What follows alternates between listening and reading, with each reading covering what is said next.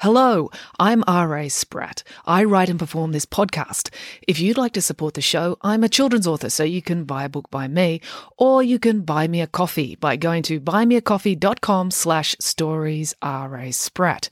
It's an easy way to make a small thank you gift to the show so I can keep kicking this can down the road. The podcast directory you're using right now should have a link to my Buy Me a Coffee page in the show notes, or you can type it into your browser. That's buymeacoffee.com/storiesrasprat. All contributions are gratefully appreciated.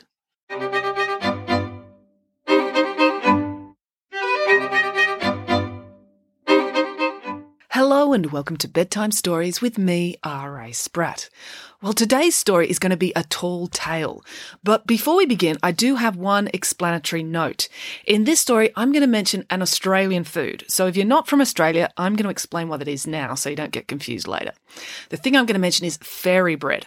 Fairy bread is super common at kids' birthday parties here in Australia. It's really simple to make. You just get bread and you butter it, and then you get sprinkles. You know, the kind of sprinkles you can get on ice cream sometimes or cupcakes. They're like tiny spheres of candy, hard candy in rainbow colours. We call them hundreds and thousands here, but I think most places they call them sprinkles. Anyway, you get the sprinkles and you just pour it on the buttered bread and then you shake off the excess. Always shake off the excess over the sink or a plate. Otherwise, it goes all over the floor and then your mum and dad yell at you, so don't do that. Anyway, so that is fairy bread, and then you cut it into little triangles. It's actually really good. You should probably try it. And when your grown-up asks what on earth you're doing, just tell them you're having a multicultural experience trying authentic Australian cuisine. Okay, so anyway, we've done that, so we can begin the story. Here we go. Today's story is A Tall Tale About Socks and Goblins. Tammy, Vanessa and Mum were sitting around the dining table. They'd had chicken stir-fry for dinner, and Mum's chicken stir-fry was pretty good. So good, Tammy didn't even complain about the fact there were vegetables in it. She didn't eat the vegetables, she picked them out, but she didn't complain they were there, which was her way of complimenting the chef that it tasted pretty good. So anyway, as a result of the meal tasting nice, there hadn't been much conversation during the dinner, just the minimum of how was school and fine in between mouthfuls.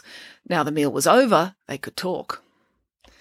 Before we get up from the table, said Mum, I have an announcement. What is it? Asked Vanessa. She was concerned. Announcements were rarely good, and she had a vivid imagination, so in less than 2 seconds she could imagine lots of horrific possibilities. It's about the fairy who picks up the socks you both leave lying on the floor, said Mum. What? Said Tammy. Well, you know how when you come home from school or art class or guitar lessons or anywhere else you go, the first thing you do is take your shoes and socks off, and then you leave them right there, wherever that is, usually in the middle of the floor, where there's the maximum chance that I'll trip over them, said Mum.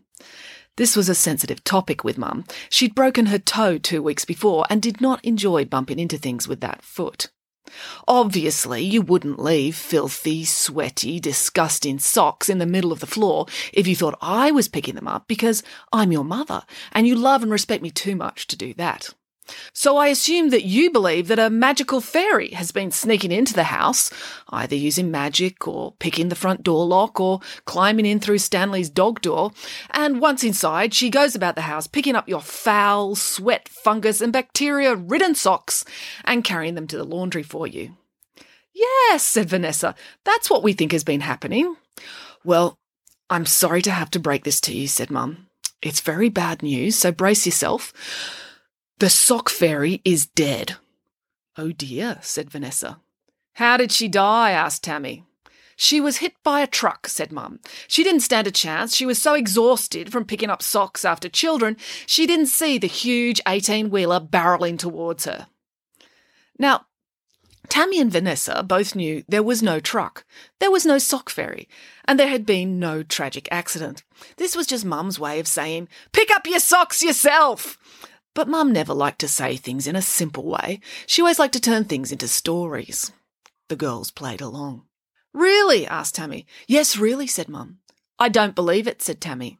That's understandable, said Mum. Denial is always the first part of the grieving process. No, I don't believe it, said Tammy, because I think the sock fairy would be too professional to get exhausted by our socks. She'd have to pick up the socks of teenage boys, and that would be much worse. shuddered Mum. Yes, that's true. It's horrific to imagine just how bad the socks of teenage boys would be. Especially if they played rugby, said Vanessa. Or enjoyed standing in swamps, said Mum. Are there lots of boys that do that? Asked Tammy. Who knows how boys' minds work, said Mum. The girls nodded. They didn't have any boys in their house, except for Dad and the dog didn't wear socks. Anyway, that's not an issue because sock fairies don't pick up socks of teenage boys, said Mum. Who does? Asked Tammy.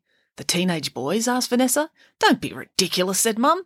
No, the sock fairies are responsible for picking up the socks of boys, but they can't bear to do it because of the stink, and they're so big, they're hard for the little fairies to carry. So what do? Asked Tammy. They outsource, said Mum. Huh? Said Tammy. They subcontract the sock collection to goblins, said Mum. Goblins, said Vanessa.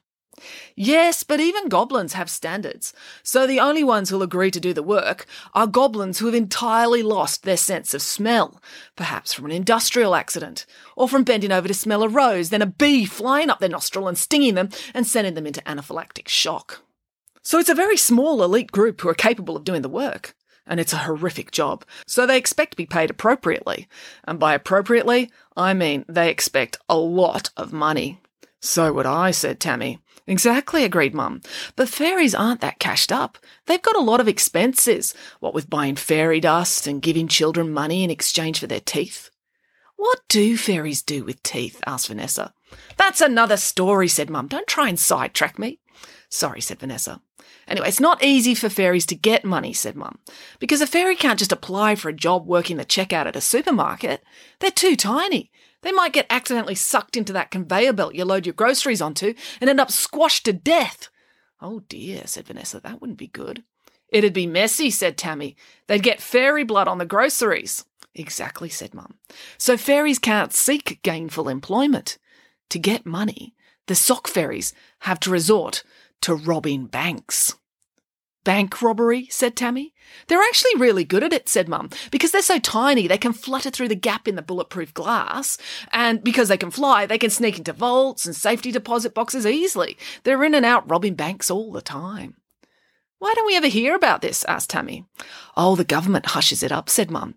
If people knew that rogue fairies were on the loose, it would cause a panic. Children would be supergluing their teeth into their heads to keep the tooth fairy away from their bedrooms.